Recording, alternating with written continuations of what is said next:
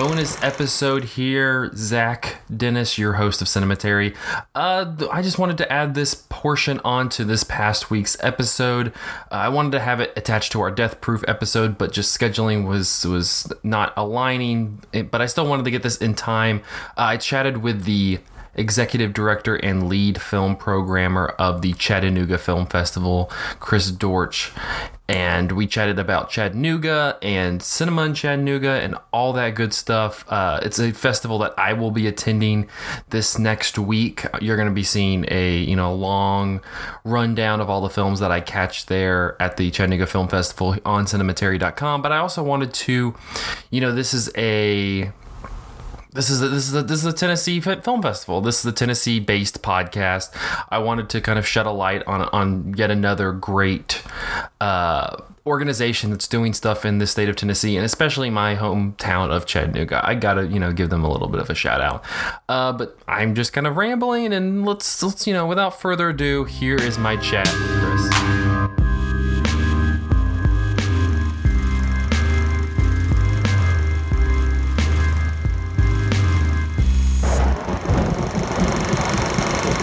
And I am joined right now by the executive director and lead film programmer of the Chattanooga Film Festival, Mr. Chris Dortch. Chris, thank you so much for talking with me and kind of previewing the festival for us over here on Cinematary. No problem, man. Happy to do it. So, I'm excited to attend the festival. This is, I told you before, this is my second time going, but I still feel like this is a festival that's relatively new when you look at kind of the bigger festivals around the country. So, what made you guys want to create a film festival in Chattanooga, and what was that process like for you? Well, I'll tell you, the history with that goes back pretty far in terms of. I grew up in Chattanooga, but literally had to leave it when I was about 18 years old because there wasn't anything in the way of film education or even a chance to see an independent film on a theater screen. And years later, I moved back to the city and took a truly terrible job doing some industrial filmmaking. I was working in film, but I wasn't getting to work at all on the side of it or that I cared about. And so sort of to chase away the depression of that, I started a pop-up movie theater, a film club called MES. And when we started putting monthly screenings together in Chattanooga, for some reason, people started coming out and the audience started to get more loyal and sort of trust us a little more. And that sort of evolved to us staging sort of a small-scale horror film festival, which we still do every year. It's called the Frightening Ass Film Festival, and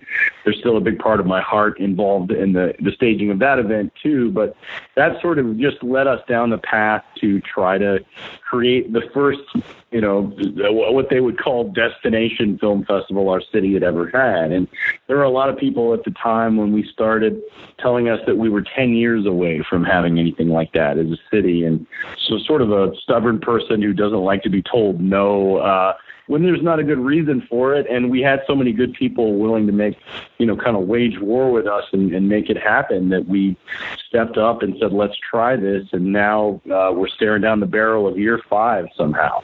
No, I really am glad that you're doing what you're doing because I also grew up in Chattanooga, and that was just one of the things that there didn't really seem to be an outlet for, like kind of a movie community outside of the big budget movies that were coming out at the normal movie theaters. And so it's great that, I've since moved, but it's great to see that there's a real community being built, in the city to watch cinema. What do you think that this festival and kind of this growing community has meant to the city?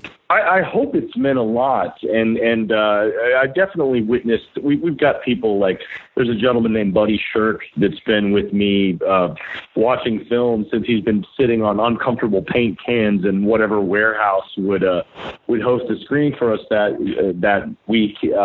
So there's really been a lot of loyalty, and we're also seeing an increased number of signups for their now local film classes and film programs. Those signups are doing very well. It was one of those things where when we started out, it didn't necessarily feel like there was much of that culture, or if there was that culture, it was being approached by a lot of people that had these kind of sled dog mentality, or, not sled dog mentalities, but lone wolf mentalities, where if we had all started kind of pulling our resources and our passion, then, things might have moved a little faster. And I'm glad to say that I think CFF has hopefully galvanized that a little bit.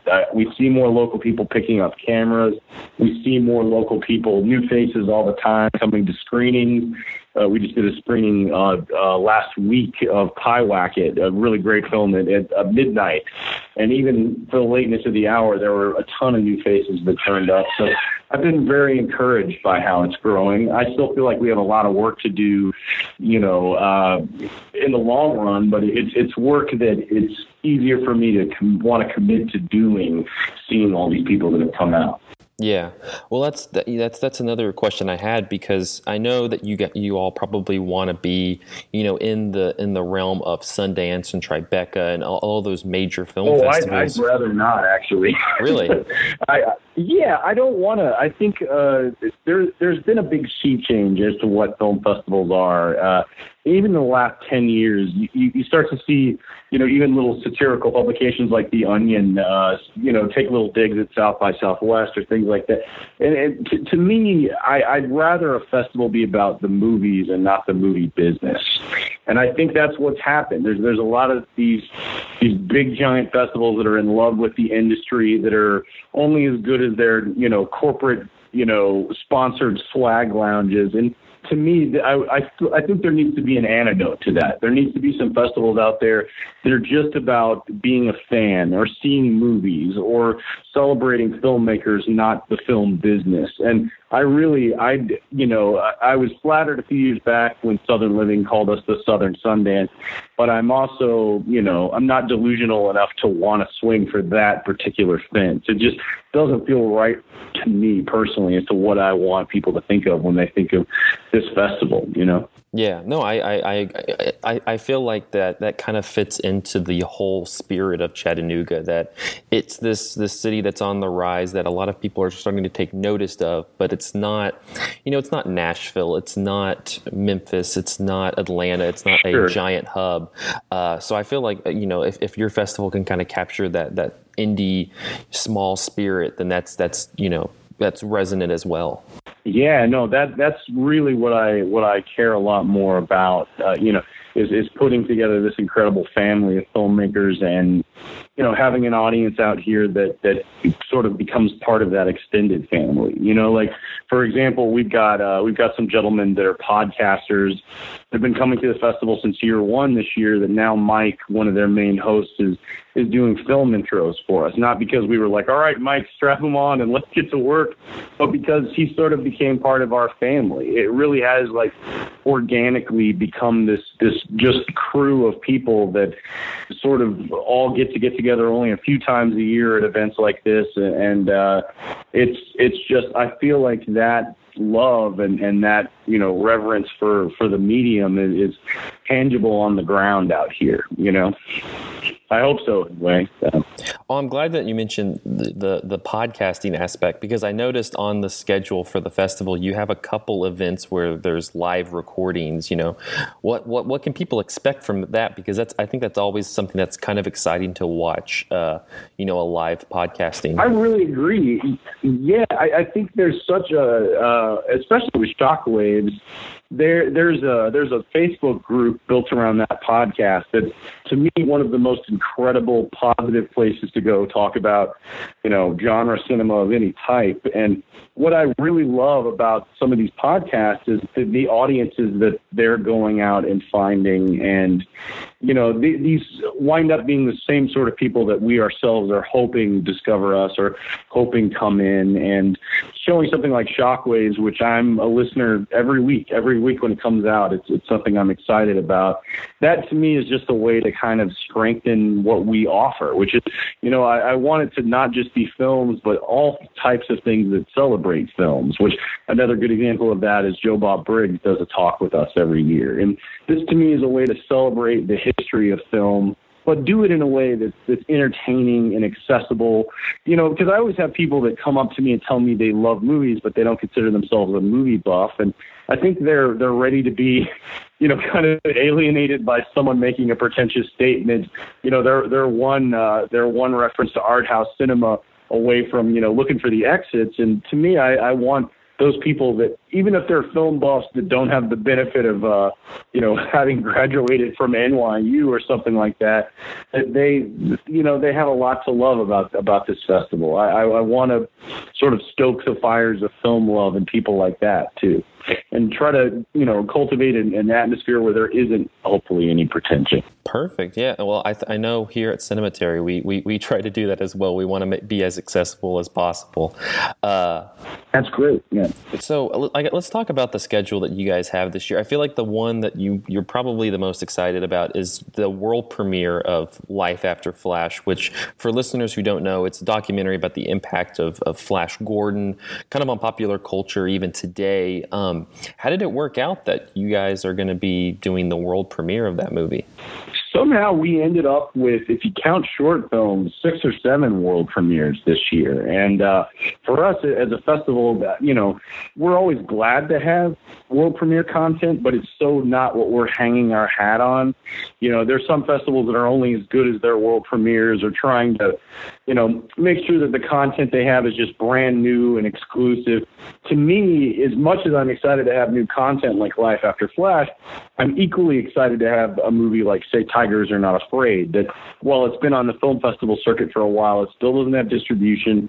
There's still not that many opportunities to see it. And with Life After Flash, again, I was kind of talking about that little film festival family we've kind of forged out over the years. That was a film that I'm a big fan of Flash Gordon, and last year during the festival, me and Cargill, who of course is another incredible podcast host, stayed up way too late after the festival one night and drank some whiskey and watched the movie, and sort of made a pact that we were going to do something next year that involved how much we love Flash Gordon. And then Dave Lawson, who of course has produced all the incredible films for Benson and Moorhead, films like Trash Fire, such an amazing dude, such an amazing producer, was aware of this project, Life After Flash, and was like, it's so hilarious that you guys are trying to do some sort of a tribute to Flash this year. A good friend of mine has a documentary that's about exactly that. And then it, took an intro between us and that filmmaker. But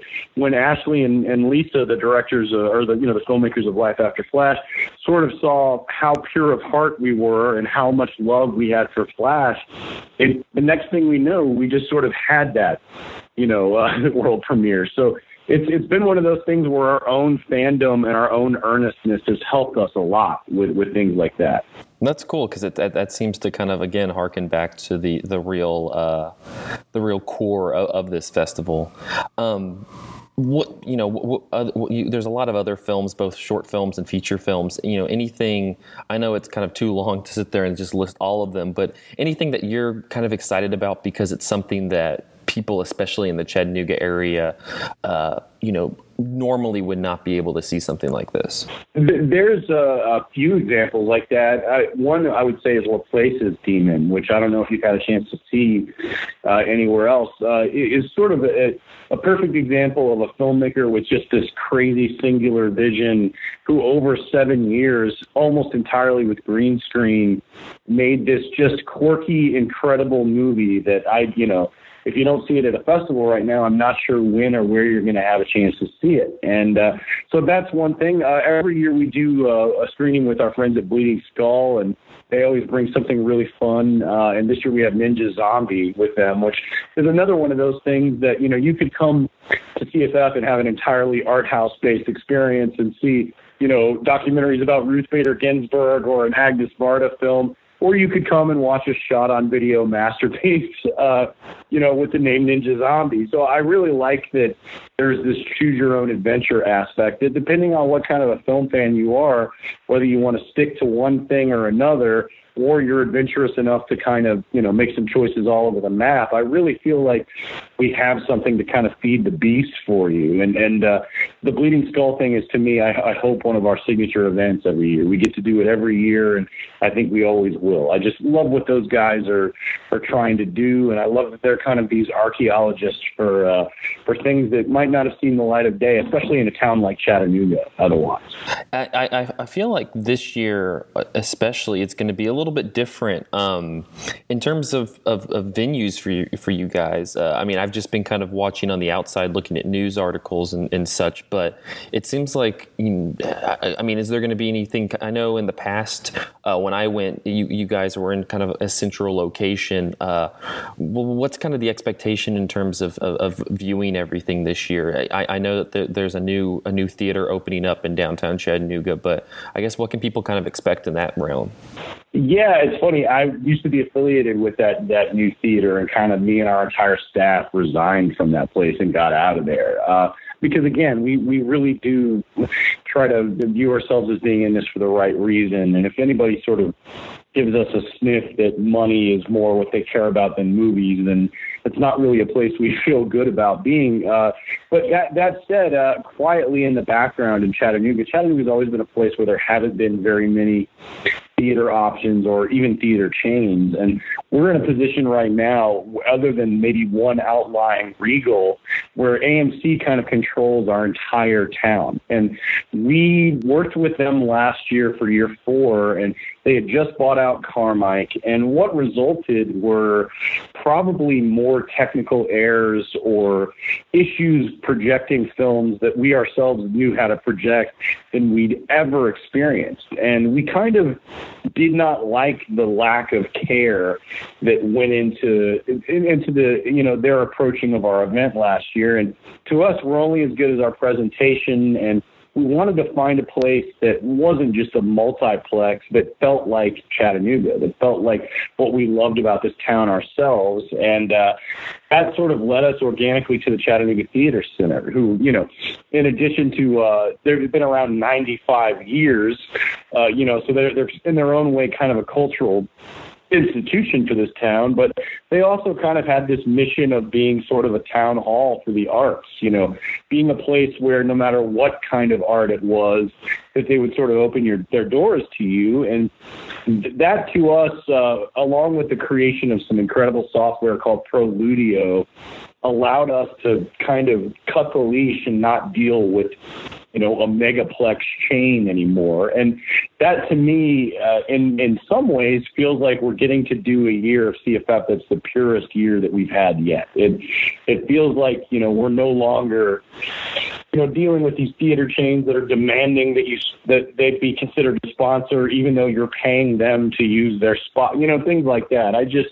It didn't fit the ethos for the festival that we felt ourselves was there. And that's why I'm so glad to have this change of venue. And like you said, it really still is centralized. We've been able to house all of the theaters because the space is so huge under one roof, and actually make it, we think, a more user-friendly experience. So we've gone from having this little nook of about 4 screens in the back of an AMC to having this massive 44,000 square foot compound that we're allowed to put strange stuff in every corner of. And I feel like this is the first year that the festival that hits the streets is going to be kind of what we see in our heads, That's awesome.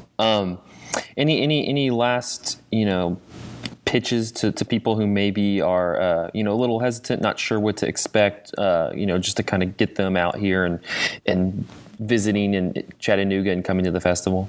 I would say if you're coming to CFF for the first time, duck in and see Joe Bob Briggs and kind of get a sense of what we think the festival is all about. Because Joe Bob is this guy that as much reverence as he has for the history of film, the history of cinema, that there's still so much humor and heart and such a lack of pretension baked into what he does that I think you'll start to get a sense of why we're going about it the way that we are, why that we hope the kind of work that we're doing is an antidote to, a lot of things that have happened in the industry in the past couple of years. Awesome.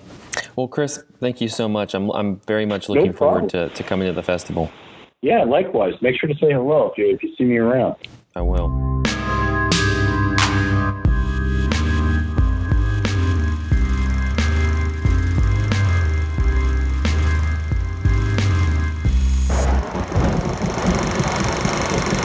All right, good chat there. Hope you guys check out the Chattanooga Film Festival. If you're in the area, I think it sounds really cool, doesn't it? I'm going to have the links to just their general website as well as the schedule and lineup in the thing-da-dudes below. But please check it out. Lots of cool films. I'm super excited about all of them. I've kind of already mapped out the ones that I'm going to go see. A couple notes real quickly. Please go check the website. We have some good writing this past week. We have a review of Pacific Rim Uprising. We have Michael's recap of the 3D programming for Big Ears. And then we have a review by myself on Unsane. I think it's a little underrated. People aren't really giving it its due. I think it's a really great little film by Steven Soderbergh. That is on the website now. And one of the other notes I wanted to make was, we are now starting a weekly newsletter for Cinematary. It's going to be, nothing too intrusive. Every Sunday, I'm going to send it out. It's going to have the episode from the past week. It's going to have our writing from the past week. If we've done anything else, it'll link to that. I'm hoping that we can even have a little recommendation tab from our contributors of movies they've seen recently that they recommend. It's really cool. You can subscribe. There's a sign up on our Facebook page. There's a sign up on our website. But please do that. I'm going to be really pushing that. I think it's a really cool tool and it helps people really engage with our website. But thank you guys for listening to this bonus episode. I appreciate it. I think Chris is great. And I look forward to seeing you guys next week.